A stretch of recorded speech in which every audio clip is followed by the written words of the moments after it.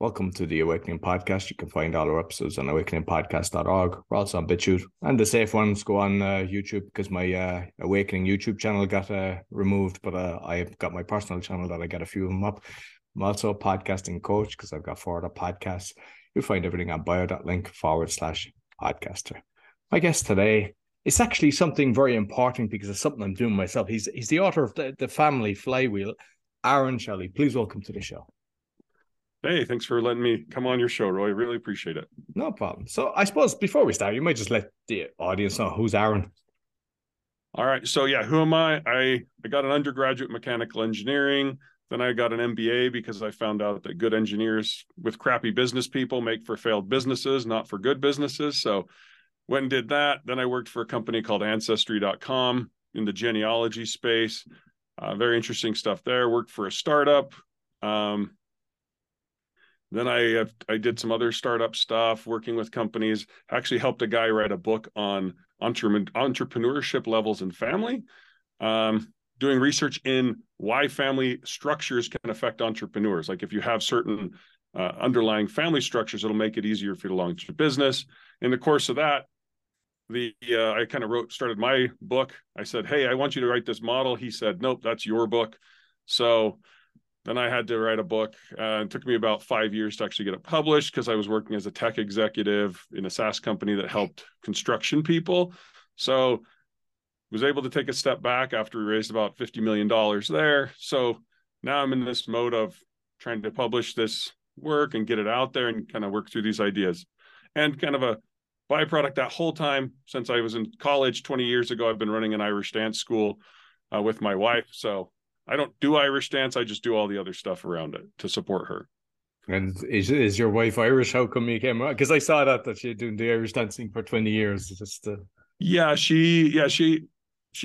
think she had some Irish relatives. And so she got connected, and then she did it as a young child. Then she actually got pulled in through the university who wanted her to teach it.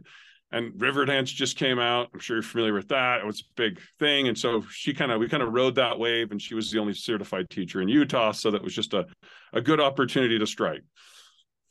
No, brilliant. No, fantastic. Like before we delve into the book, you mentioned ancestry. So that's something, is that kind of the DNA system as well that they get to swab and you get it, or how does that ancestry platform? Yeah. So when I did it, I was actually working with a lot of extracting the data from these old records. So that's actually what part of the system I was. And then we actually did an IPO, and then we did DNA after that. So essentially we have all these trees you've built out, and then as people swab, then they can figure out where they fit in, which has honestly been quite interesting. I've heard of a number of people who found out that their parentage wasn't what they assumed, or they had cousins that they didn't know about. So there's a lot of very interesting things that I think are underneath the covers if you actually look at the DNA. So it's kind of fascinating. Oh, yeah. And like I've heard a lot of people that say that there's Scottish and Irish goes back, but majority it tends to originate in Africa. Is that true? That we all, or is that just someone throwing that out there? Well, I've seen it's been rough. I mean, the DNA stuff, all they're looking for is some convergence, right? Of when the DNA, you're looking at, what is it? You have, it's the Y chromosome and mitochondrial DNA from the mother. That's kind of the two ways they trace it, I believe. And so you're really just looking at where they saw certain variations appear. So you can't definitively go back. It's really just seeing the relationships. Although I have seen, there's one book I think called The 7 Daughters of Eve or something, where it was tracing all of humanity back to kind of 7 women. So there's some evidence of that, but I've actually heard lately that they think that they have older DNA coming out of, or older stuff coming out of the Europe region than they did Africa. But I'm not an expert there. But just it seems like every year it changes what's going on and what we knew. Yeah, and I heard there's 23andMe is another big one. And then I didn't do it myself. I know one of my cousins got it, because my fear is that, are you giving your DNA in the wrong hands? Because I know what they can do with frequencies and everything, and just curious on your thoughts on that one. Yeah, I haven't done the DNA stuff. It is interesting giving them essentially your genetic code. And then we could go who knows what they'll be able to do at some point, replicate it. Then you're at a crime scene. Like there's so much weird things that you just look at. So I generally am like, I know who my ancestors are. I know where I come from. So there's not much it's giving me. If they did a lot of health stuff and then they could identify certain health risks, which I think they're getting closer. 23andMe was much closer to the health side of it. Maybe that would be interesting. But for me right now, it's not a high priority. Yeah, no, brilliant. So let's delve into the book, because I mean, at the end of the day, it's the family, which, because we, prior to recording, we were just talking about some of the craziness going on, and I don't think anybody needs to kind of, all you have to do is open your window and you kind of realize everywhere has gone a bit crazy. And to look for solutions, we have to look within, because for me, it's like, I know that I have to be the biggest inspiration for my child, and it's not what I tell him, it's what I do with him and what I show, that's how he's going to replicate what I'm doing. Because a lot of people, they kind of go, do this, do this, do this, and they do the opposite. So I suppose the journey of it, getting into it, and the whole kind of breakdown of what you're doing, just delve in deep into it. Yeah, well, so when I was doing, I was kind of in business and I'd worked with startups, which are really, what is the point of a startup? A startup is it's a group of people who are trying to find enough money so they can survive, right? That's really what a startup company is. And you kind of look at a family and you go, what's the difference? A family is a small group of people, maybe just one person trying to figure out how they can get enough money or resources to survive. So I kind of like, oh, that looks the same. Okay. Then I looked at the resources that families have. Okay. They have financial resources like money, tools, and property. They may have social resources, their one-on-one connections, their relationships to groups, their brand. And then finally, they have their human resources, their time, their health, and their abilities. And I'm like, these are the exact same things that the businesses have, right? A business has a set of abilities. It's got the time of the whole group. It's got social connections. It's got a brand. It's got marketing and sales, which are working on that. So I just looked at this whole picture and I'm like, this looks exactly the same for a business as it does a family. And then from there, I said, well, if that's the case, well, what's the difference between a good business and a bad business? I mean, you've been in business, right? You're trying to build it up. So you look at that and go, what's the difference between this good business and bad business? And you go, it's really just the decisions on how they use the resources in that business model. It's, well, if I have money, do I go hire someone, or do I go buy a property, or do I go spend it on meals and lunches? Right? That business model is the thing that's kind of making the decisions. And then if you break down a business model, you've got the strategy of it, what it's trying to do, what its mission is, goals in life, essentially, for a human. What are the structure? It's just a very top-down organization, kind of like Walmart would be a top-down, or bureaucratic organization. Or is it Google, which has a very few managers and a lot of freedom? And then what kind of culture does it have? I mean, we see this in different countries. There's very different cultures. Americans, highly individualistic. A lot of the places in the East are very conformance driven. So and then you look at companies. Google is very much about freedom. Walmart is very much about, you need to be on time, get stuff on the shelves, right? So you really just see those two different business models for companies, but then you look at families, it's the same way. Right? Am I going to choose to live with my parents, have my parents live with me, have my children? That's a structural question. Is it okay to steal from other people? What are the cultural values I have in my family? And what are our beliefs? Right? Do I believe the world's coming to end, it's going to crap? Or do I believe it's, some people will say when there's blood in the streets, it's a great opportunity. It's how you believe in your culture that has big effects. And then your strategies, well, what are you going to do? What do you think your mission and goal is? So you take those three things together, and that's really the business model of a family that is driving success or failure. Does that make sense? Yeah, absolutely. And I mean, when you were saying that, I was kind of looking at, because I'm aware, and I mean, it's kind of public knowledge of a load of startups that raise massive money, and then they just blow it as if like they get the Maserati, they just get massive mansions and they spend it. And that's kind of similar to the family when the father or the mother, the family is rich and they give it to the kids who never earned it, and they just kind of blow it. And it's kind of very similar how that happens. Yeah, exactly. Because if you look at a business is successful how it uses the resources. The business model is the creator or the engine that creates all that wealth. So if you don't have a good engine and you take a bunch of money and throw it into the engine, it's just going to burn it. Right. And that's exactly what you're talking about in families is if you don't teach your children a good business model and you don't have a good business model, then they won't be successful. And I think that's essentially what we're seeing a lot in society.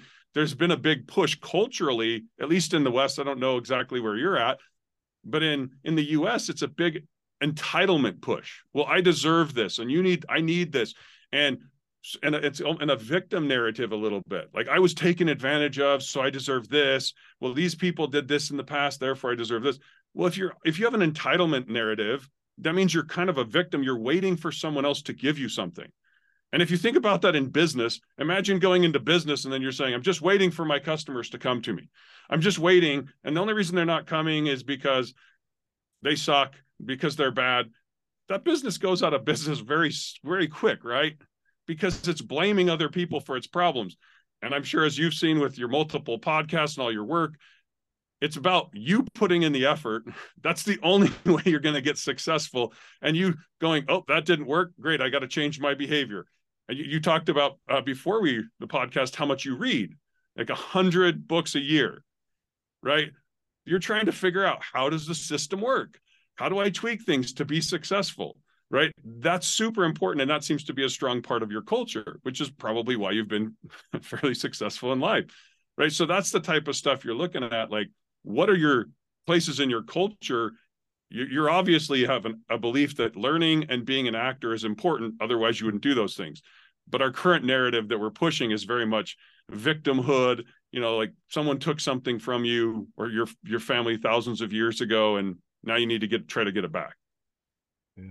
And like I'm 50 now, so I grew up in the 70s, and like in our neighborhood, it was like normally you had one stay-at-home parent, normally the mother and the father, and that was enough, just one working. Whereas if the craziness that's gone on in the world now, I hear of people having 3 jobs, and it's like, whoa, this is how.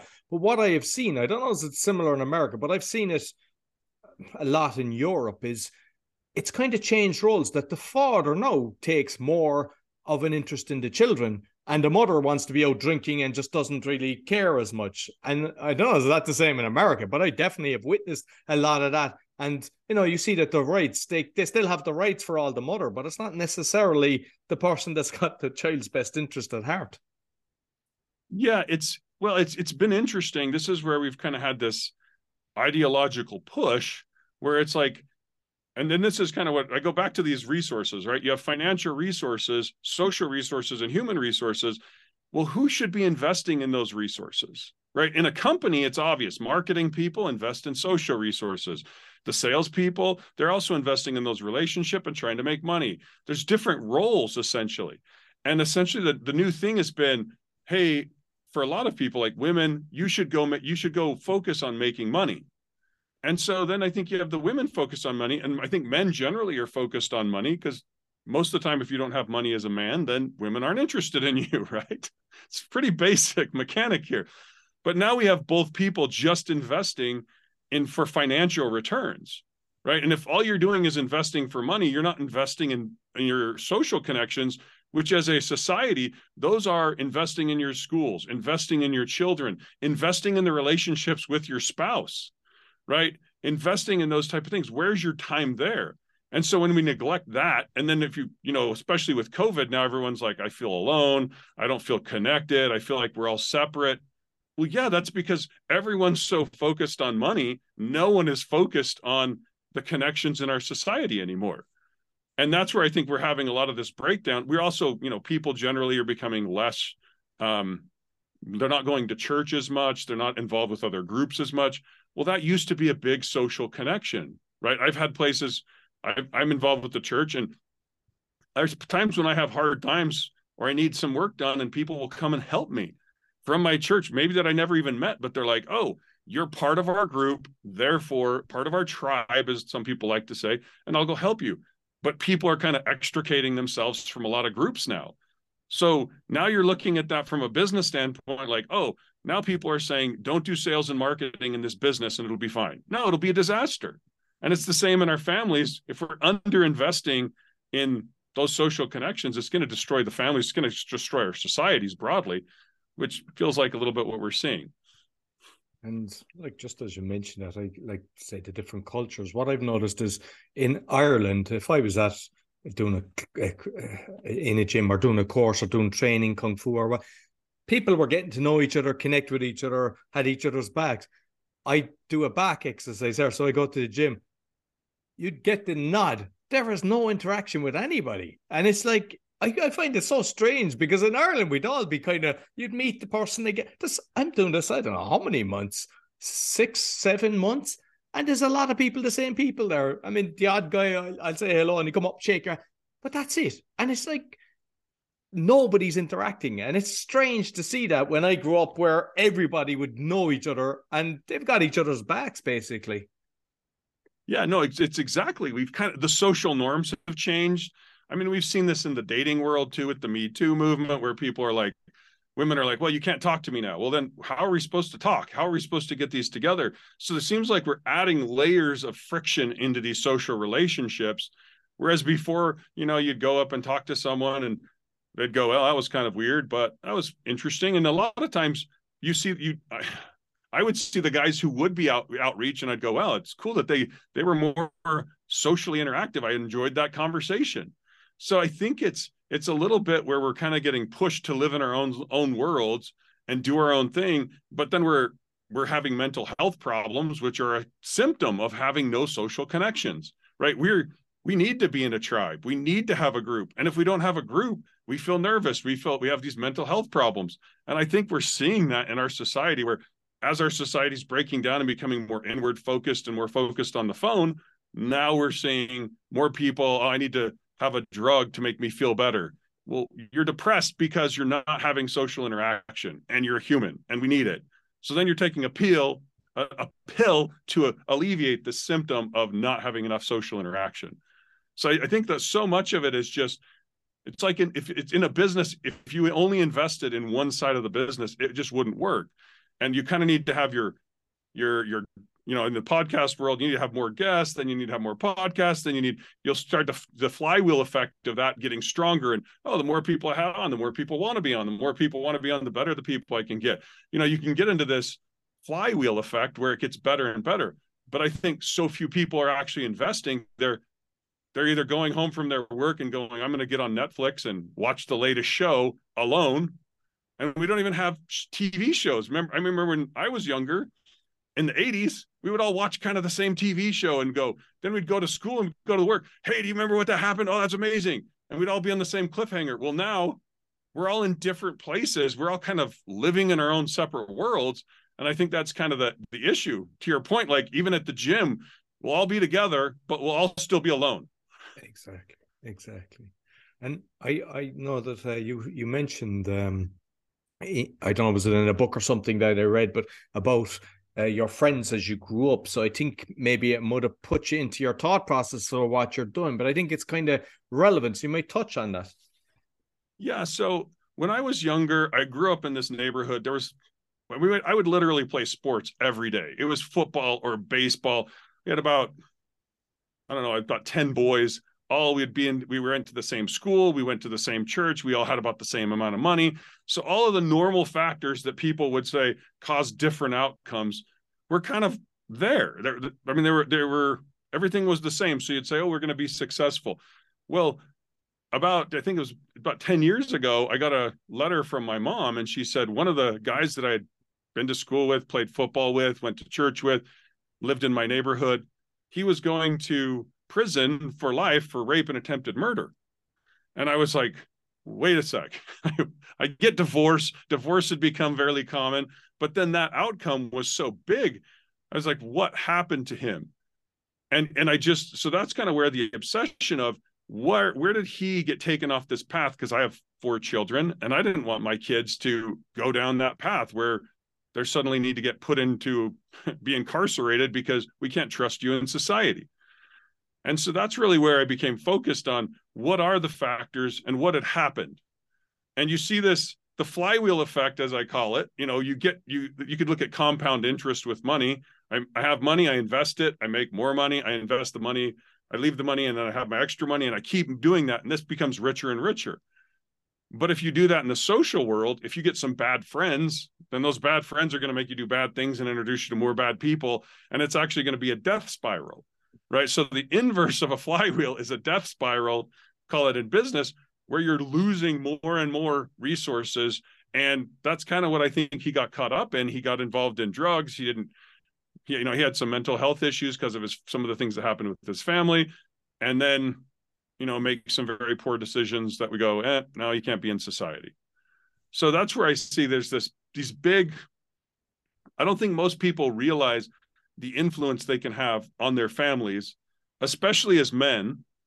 There was a book I just recently read called The Boy Crisis, and it was talking about if a boy doesn't grow up with a father, his IQ is 15 points lower. And there's like 50 other things that come out of that. And that's not just if he doesn't grow up, it's if the dad's always away, because you'll see that too. Well, the dad's always working, never spends time with his kids. You're having all these negative outcomes. And there's a whole bunch for women as well. If a child grows up without a mother. Well, now when we're seeing this big push towards, to your point, we got to have money, we got to have 2 or 3 jobs. I kind of question those things because I go, do you really need that many jobs? Do you really need that much money? Do you really need to live where you're living? Is this, some people, and I have live in 2 cars. Yeah, I've got 2 cars. I live in New York. Or I do these things. I have to do this. No one's making you do this. You just think that this represents success or status. So I think it's a kind of like we've been sold a little bit this false dream that here is, the more, if you have a ton of money, that's great. And the book Rich Dad Poor Dad, I really like that book because he talked about, here's how money works. You buy assets, you get income, you get cash flow, then you buy more assets. You can do this flywheel. But I think a lot of people have been sold money. And in that book, he talks about, I didn't want money. I wanted financial freedom, right? I want the ability so I don't have to work and I can choose what I want to do.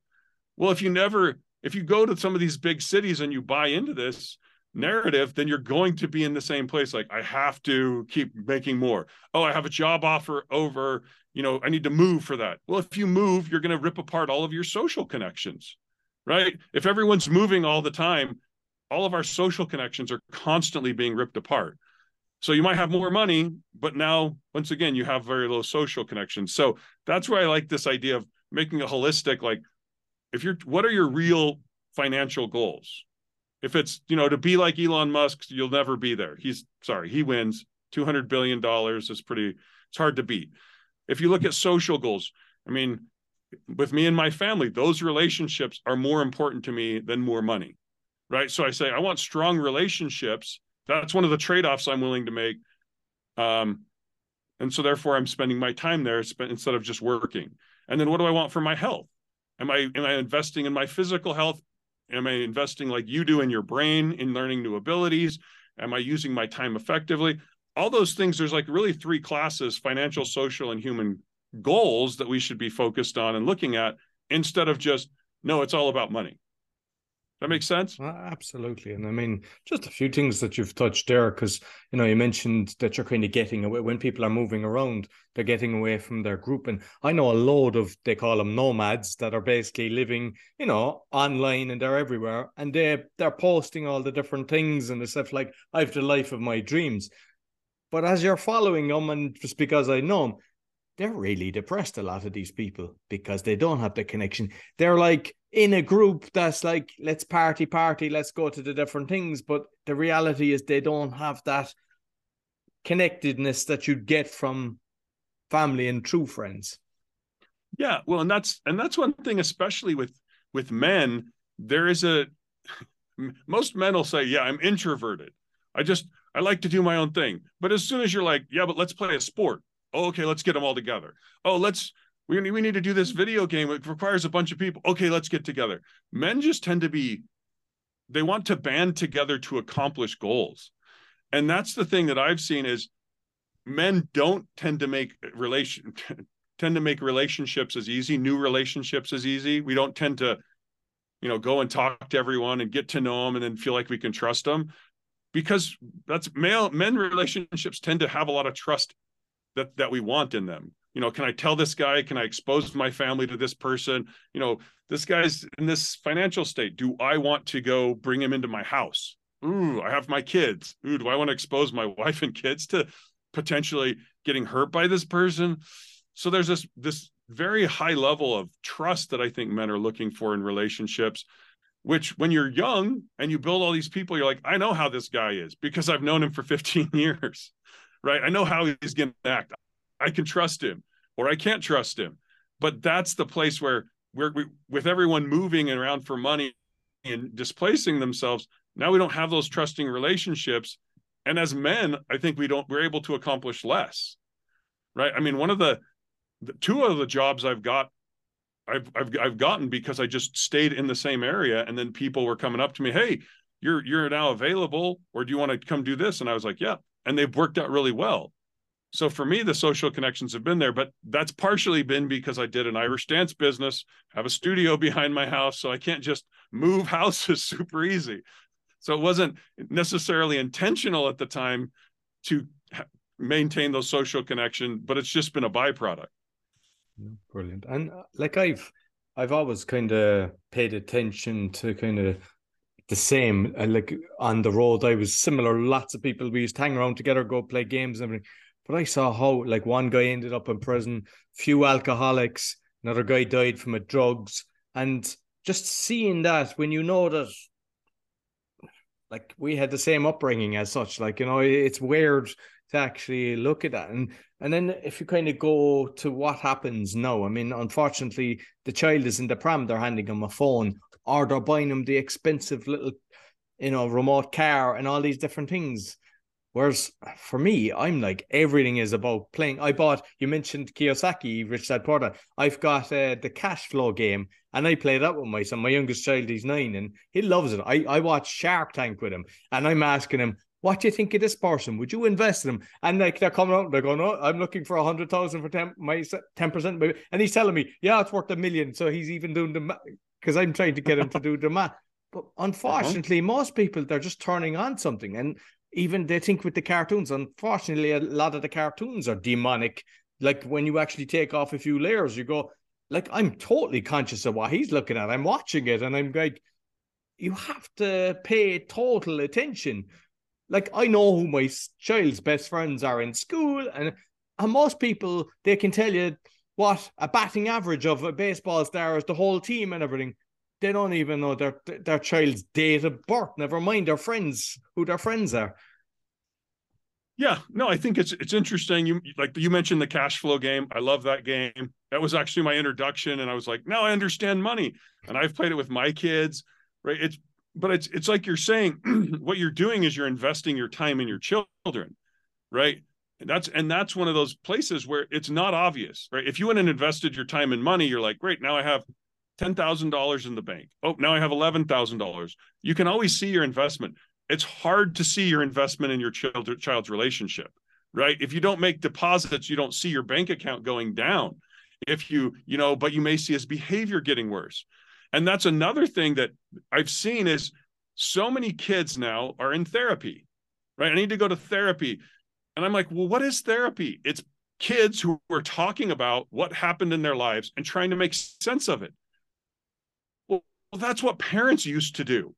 Your kids would come home from school. My mom, I'd talk with her. She'd say, oh, you got kicked in the face, or you failed a test, or such and such happened. And then she would help me go through that. And same with my dad. I'd have things and he'd help me out there. Well, now with the parents who either aren't doing that or they don't have time to, it could be legitimately they just, they have to work so hard to sustain themselves.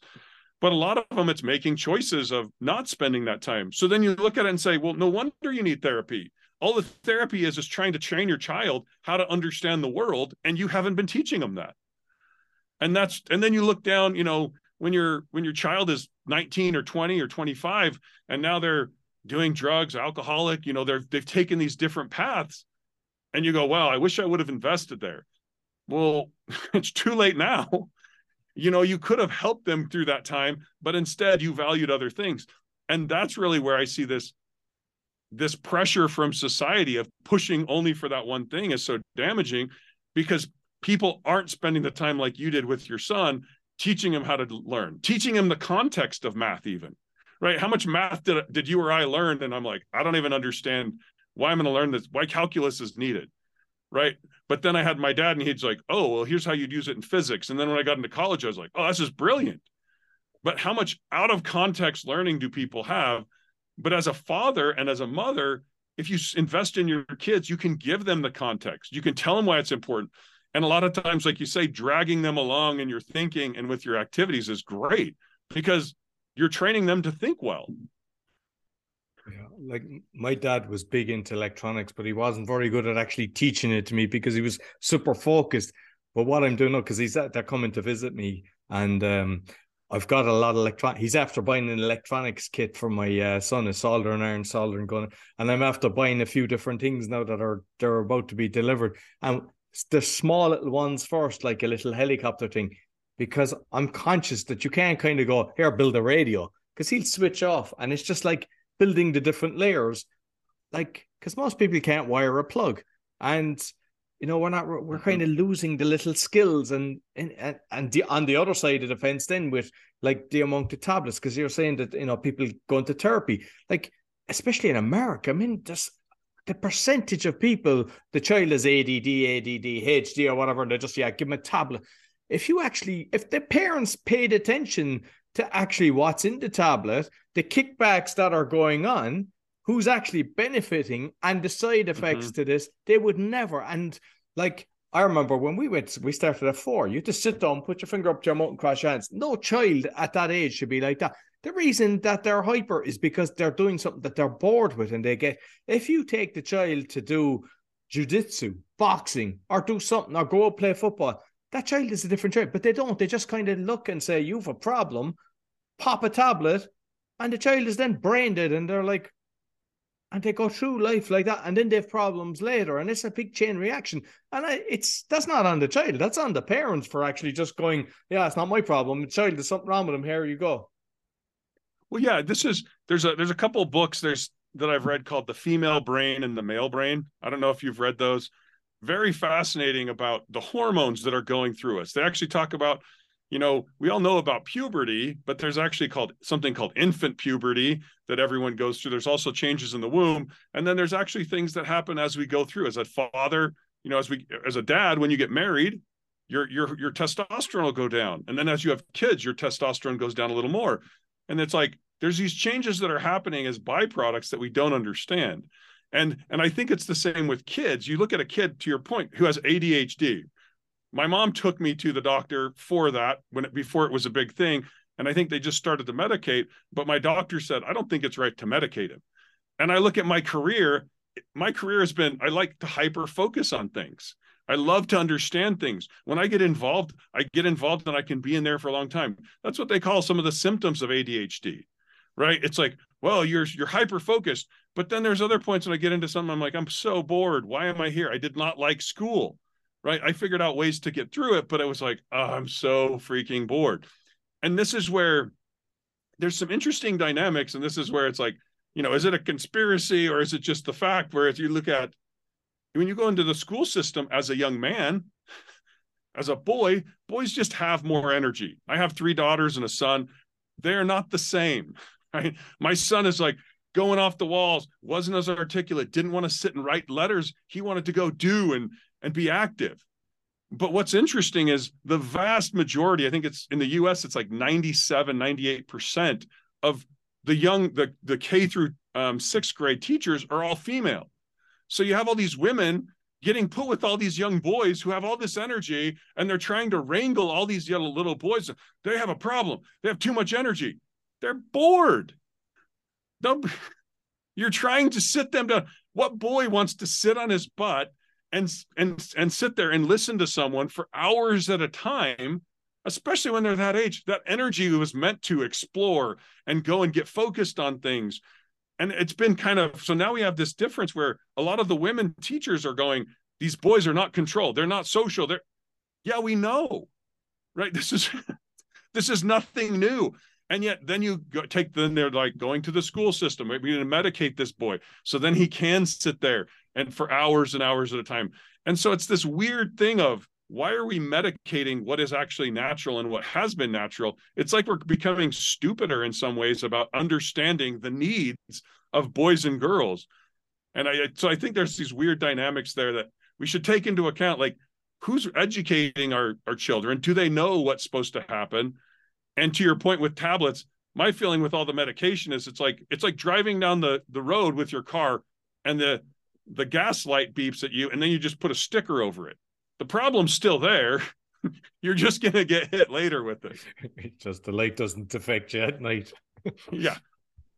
So that's really where I see a lot of our medication is, I'm depressed. Well, you're depressed because you don't have relationships, right? I'm overactive. This kid is overactive. Yeah, he's overactive because he's bored, right?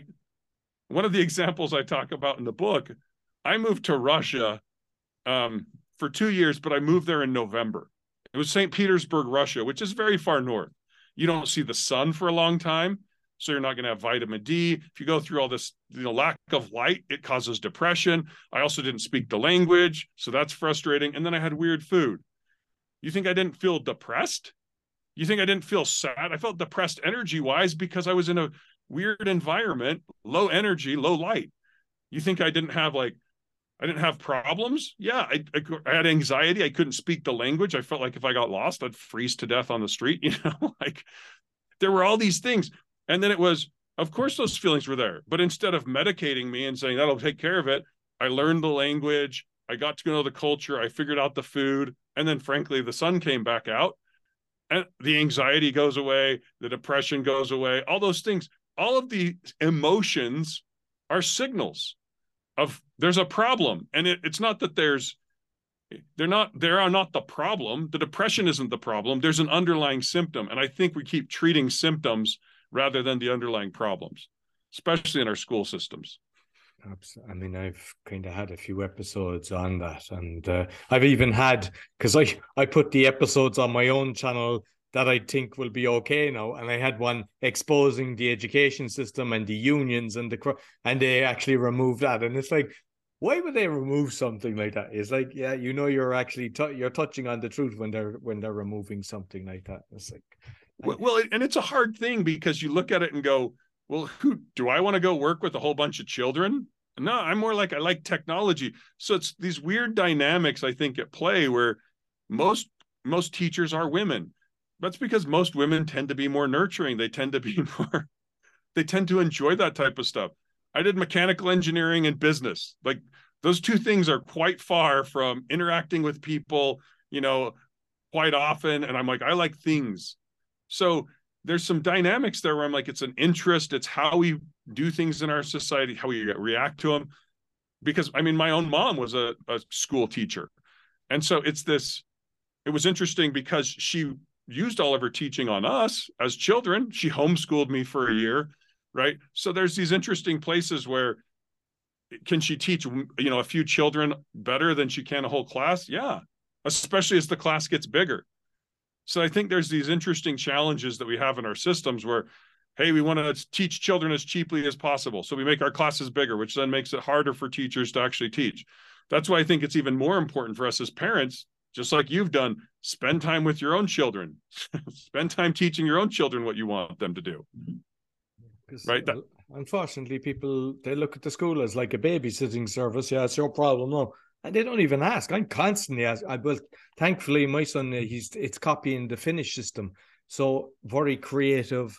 And they're allowed to kind of decide, I don't want to do this or do that. But they still get them to do a lot of reading. And I just love it. And I look at the kids and they're so much happier and creative as opposed to you must do homework. I mean, I look at my own. When I was either top in the class or bottom. I mean, that's kind of unusual. You're either all bad or very good. I was half top of the class and half the worst in the class. And it was like my mom kept all the report cards. It's like, oh, he's daydreaming. And, there's all this, like daydreaming because I was bored. But if that was they'd have been ramming a tablet down my throat. Eh? Well, yeah, it's interesting. Even when I was in the engineering program at the university when I started to become more interested in business, right? So it was funny to me. I would actually be in an engineering class reading a business book. and I'd get good grades in both or in the engineering class, but I was like, I'm more interested in this. And frankly, the speed at which you're giving to me is not so fast that I can't do something else. Right. So to your point, it's like, what are we interested in? Now, I don't think you can't fully do that, but I think most people want contextualized learning. Like, why am I learning this? If you're trying to teach me math, why not give me the problem instead of just trying to teach me the tool? And so that's where I think a lot of the times with a parent, like, let's go learn how to wire a house. Well, we have to wire this. We have to go do this. And the kids can see how it's working and why I need to learn that. Then you can teach them about electricity. You can teach them about all sorts of things. But in our school system, a lot of times we're just teaching everything out of context, right? Like, and here's calculus. Well, what do I need calculus for? Well, we're just going to teach you how to do it. Here's derivatives. Here's integration. What? And so unless they have the problem, why are you giving them a tool to solve a problem they don't have? Right? That's where I think the school systems become a weird piece. And I think with family, a lot of times it's much more contextualized learning. Like, you have your podcast. I don't know if you're teaching your kids about that. And here's how I do it. And here's what I look at. Right? It's where is that learning from the parents that's going to help the children actually be successful versus what's being pushed in a school system, which sometimes is relevant and sometimes is completely irrelevant. And sometimes it's just, frankly, ideological indoctrination. No, absolutely. And like I mentioned about the electronics, so my dad is saying, oh, he should learn the colors of the capacitors. So I was telling him, look, just from Richard of York gave a battle in vain, for the colors. And I was telling my son, so he started repeating. And then he's like, why would I bother learning that? I can just write it down and use it when I need it. And I just thought that was brilliant. And he was doing something recently, like a long multiplication and stuff like that. And there was a few other things. And I just asked him, I said, when will you be actually using that? And I said, ask the teacher when you'll actually need that, because there's a load of times. And he's like, yeah, I don't, because if I look back at a load of the things we had to learn, all the terms, if you're doing physics and stuff, there's different things, but you'll actually be attracted to them.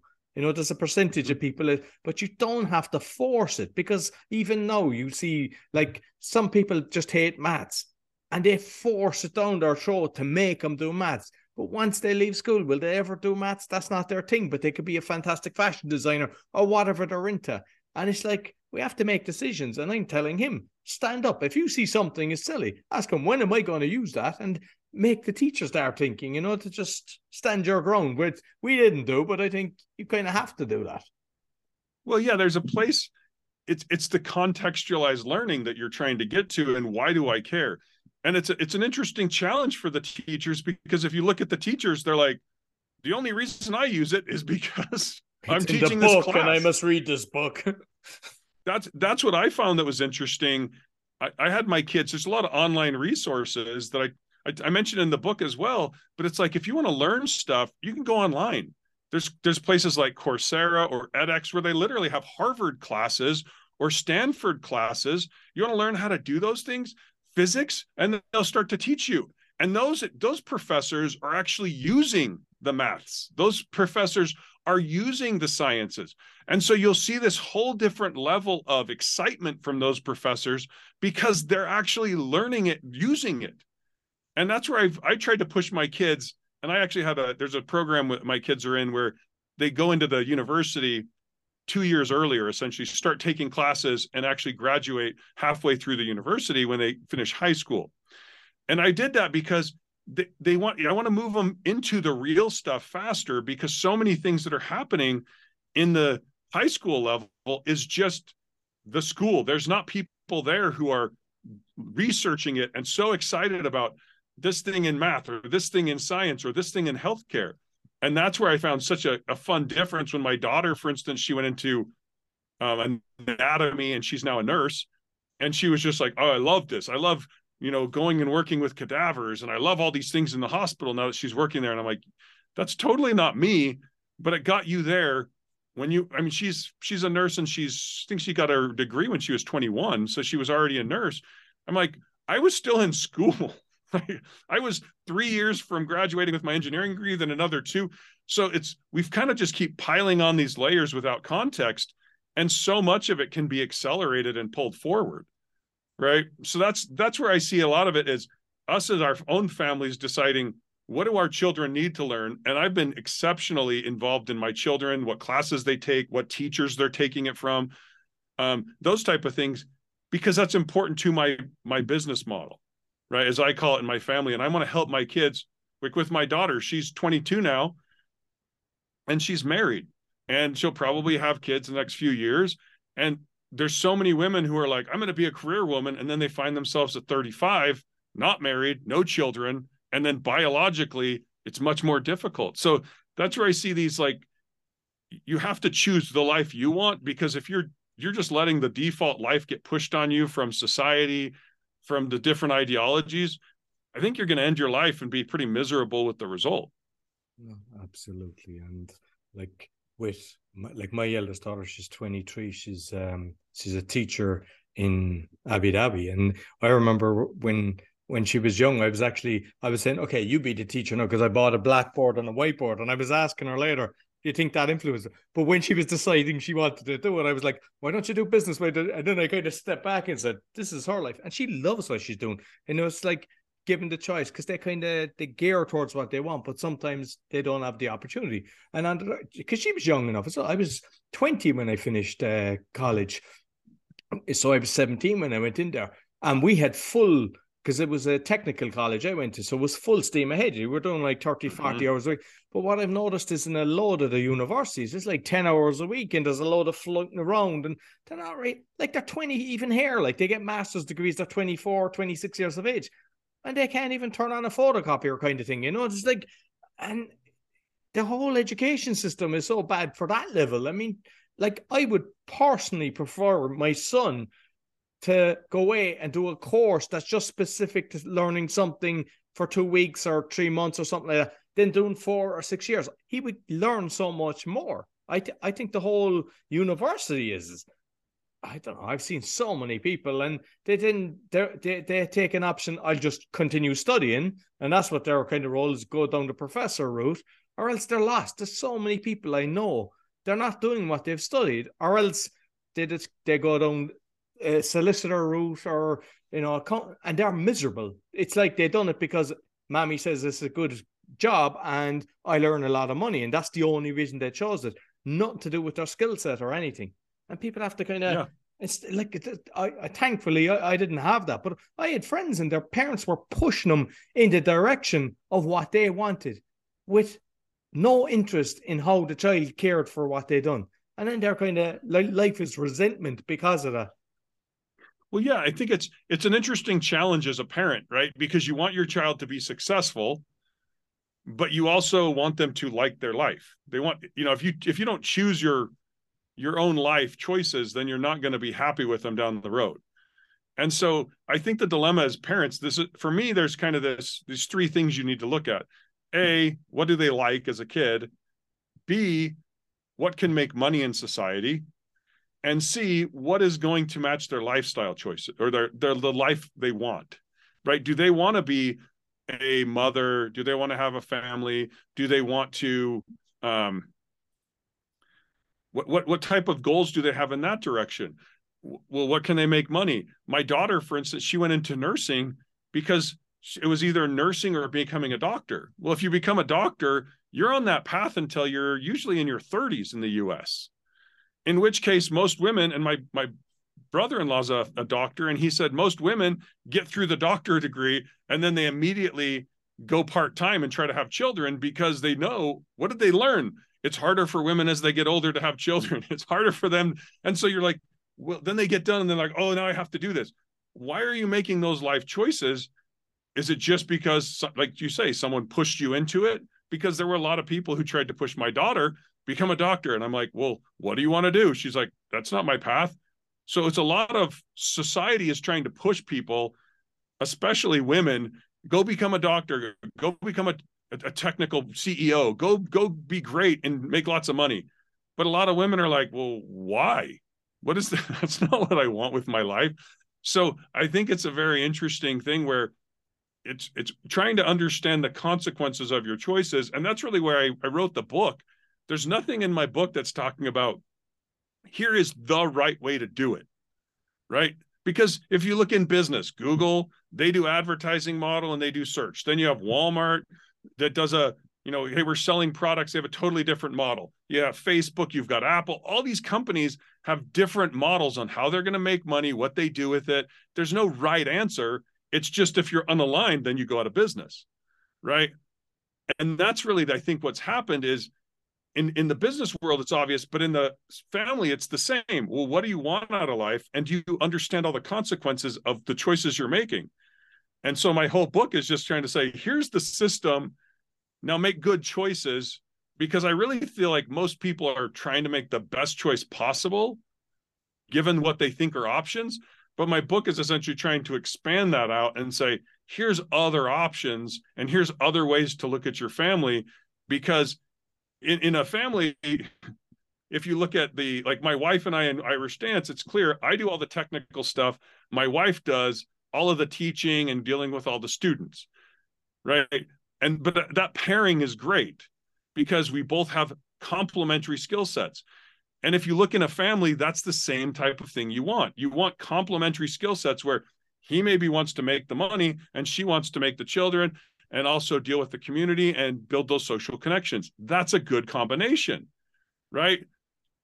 But if you get in a business, if you said, you and I want to go into business, and I say, I want to be the sales guy, and you say, I want to be the sales guys too.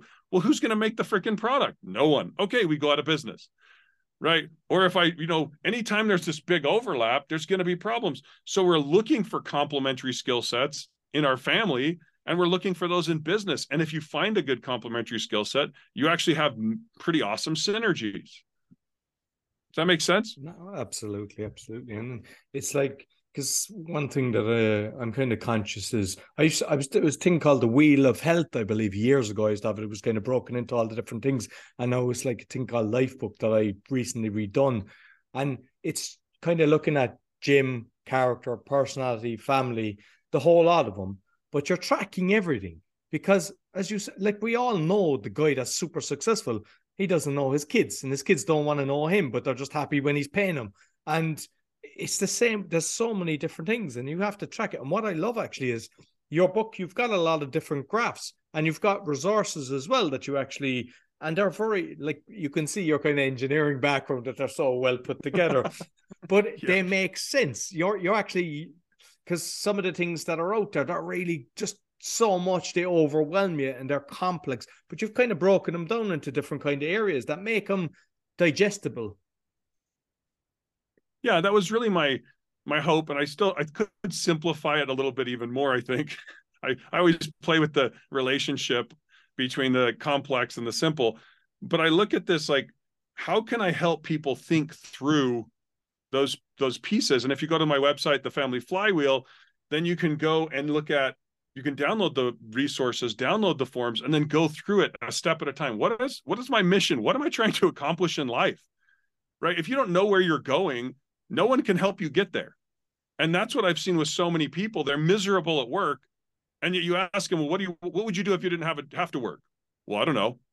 Well, then shut up, right? Figure out your crap first, because I've seen other people where they've been like, I know where I want to go. They have a mission, they have a purpose. And when they talk to people, then I don't know how you are, but that's how I am, is like, oh, here's where you want to go. Oh, I know this person. You should read this book.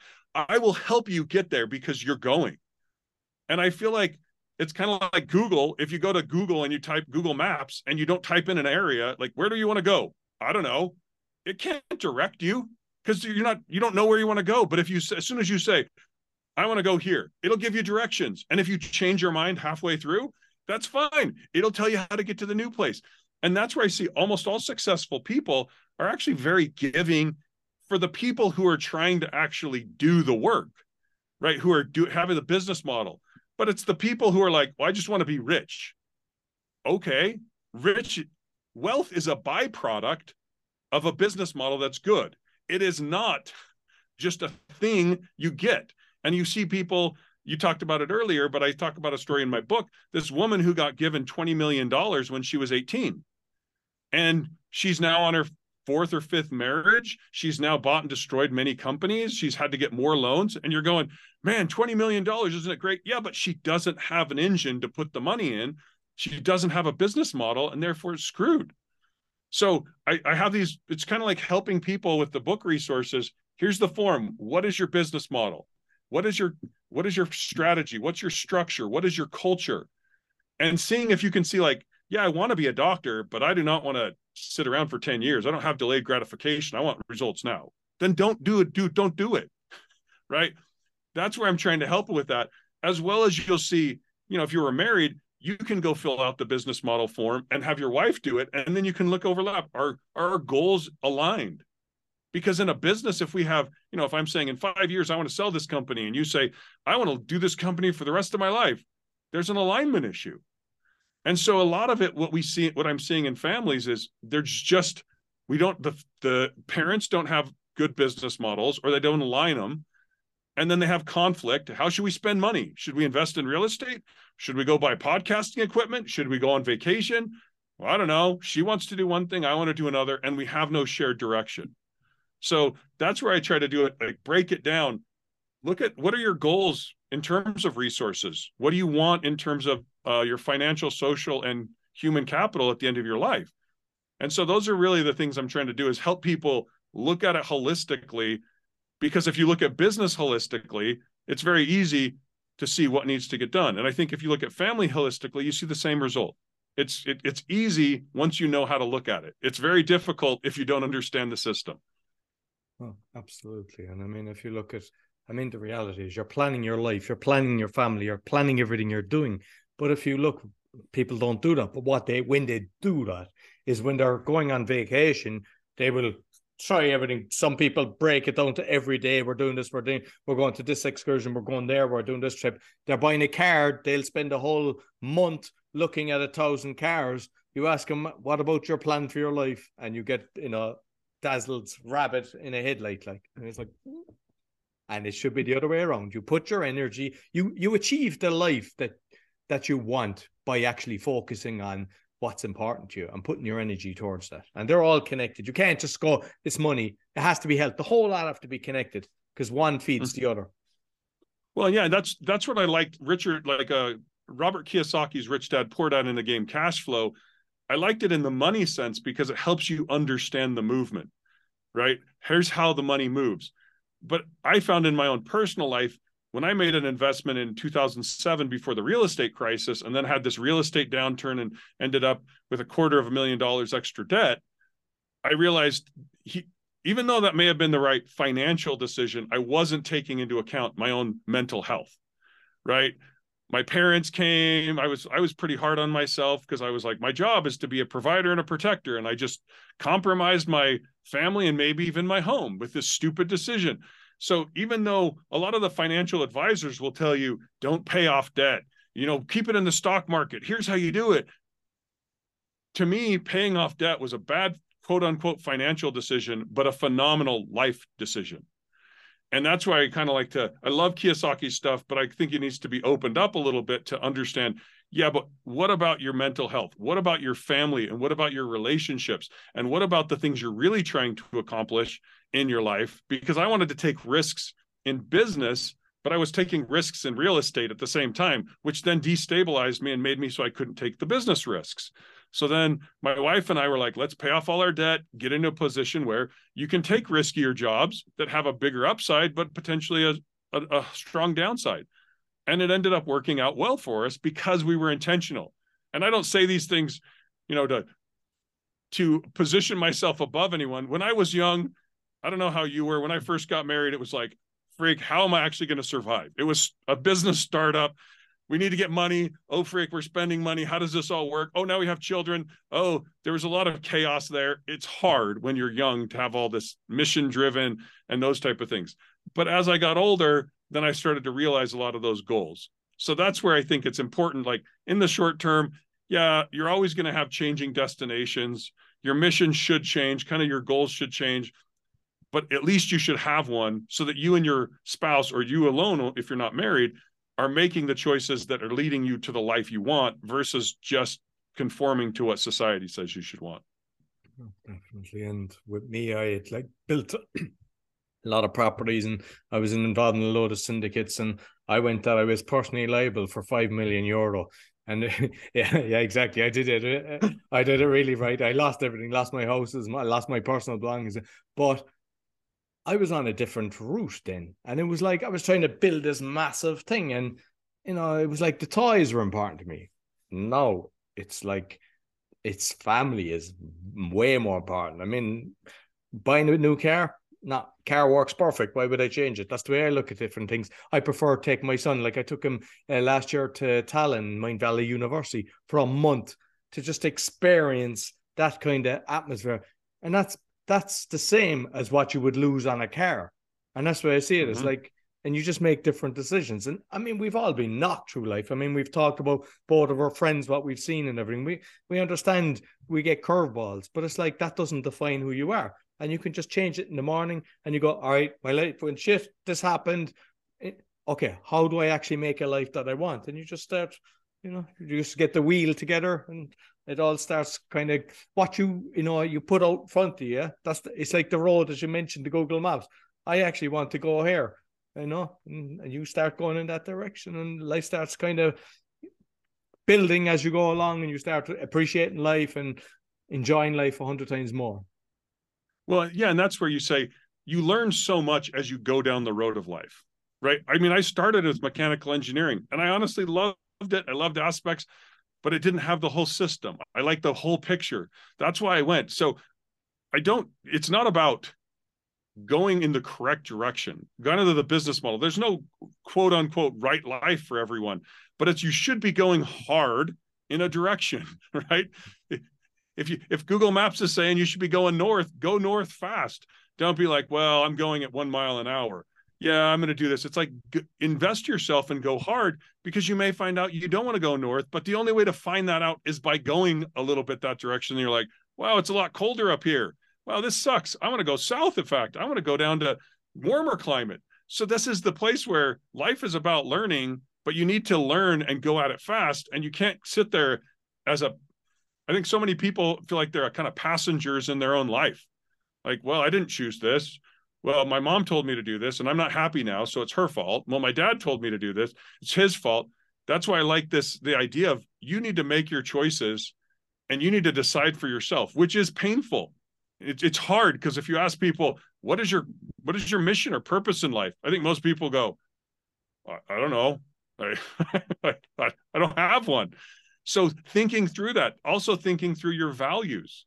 Do you value money over relationships? And I think just thinking through some of those things helps you understand yourself.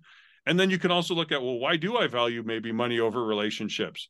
And I've seen women who have, one friend of ours, she valued money over relationships. She married a guy who was gone all the time, had lots of money though, and then he cheated on her and then they got divorced.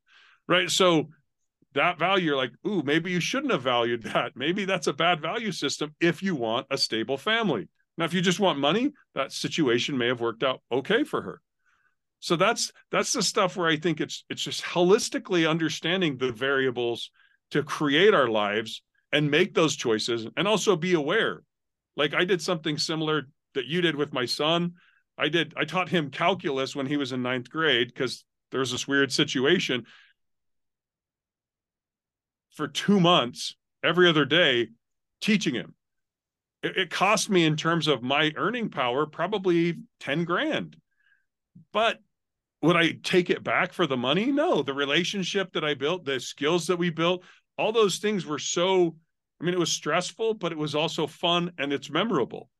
And those are the things where we often don't value those relationships as much. And then at the end of our lives, we realize, I wish I would have invested, especially as your kids are getting older.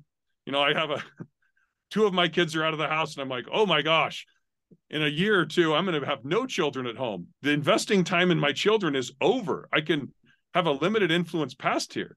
So it's kind of making sure that you're doing the right thing at the right time for your business model. Yeah, absolutely. And I mean, like, just finally, because with the book, the reviews, because I always, I like looking, it's all all positive reviews that the book has got. And the fact that I've seen the resources, because there's the page, it's not just a 1-page little sheet that you're giving a load of resources with a lot of pages to read and everything. And it's very relevant what you've got. So you might let people know where they can find it and where else they can contact you. Yeah. So the book, The Family Flywheel, is on Amazon. I have a website, thefamilyflywheel.com. It's got book resources. It's got a blog. If you'd like to contact me directly through email, aaron@thefamilyflywheel.com, or you can find me on LinkedIn, Aaron K. Shelley, or on Facebook as well, Aaron K. Shelley. But I've seen it. I've seen it work. I use it in my own life. That's why I'm like, I love interacting and helping people. So if there's anything I can do for you or any of your listeners, please let me know so I can go through that. My belief is that families are the pillars of our society, essentially holding up this Coliseum. And we've kind of knocked down some of them. But if we knock down too many, I think we may have a societal collapse. So that's really my big thing I'm working towards, is how do we make stronger families? Beautiful. Yeah, perfect. Listen, Aaron, thoroughly enjoyed our conversation. And make sure I put the links both in the audio and the video. Thank you. This is great, Roy. So that's all for the Awakening Podcast. You'll find all our episodes on awakeningpodcast.org. We're on BitChute, and this one can go on YouTube because it's grand. We didn't touch about anything dodgy, so it's all good. And you'll find my other podcasts along with the coaching on bio.link/podcaster. Sure to give us a thumbs up, 5-star rating. And if you get the book, make sure that you give them a 5-star review as well. It really helps with more sales. Until next week, take care.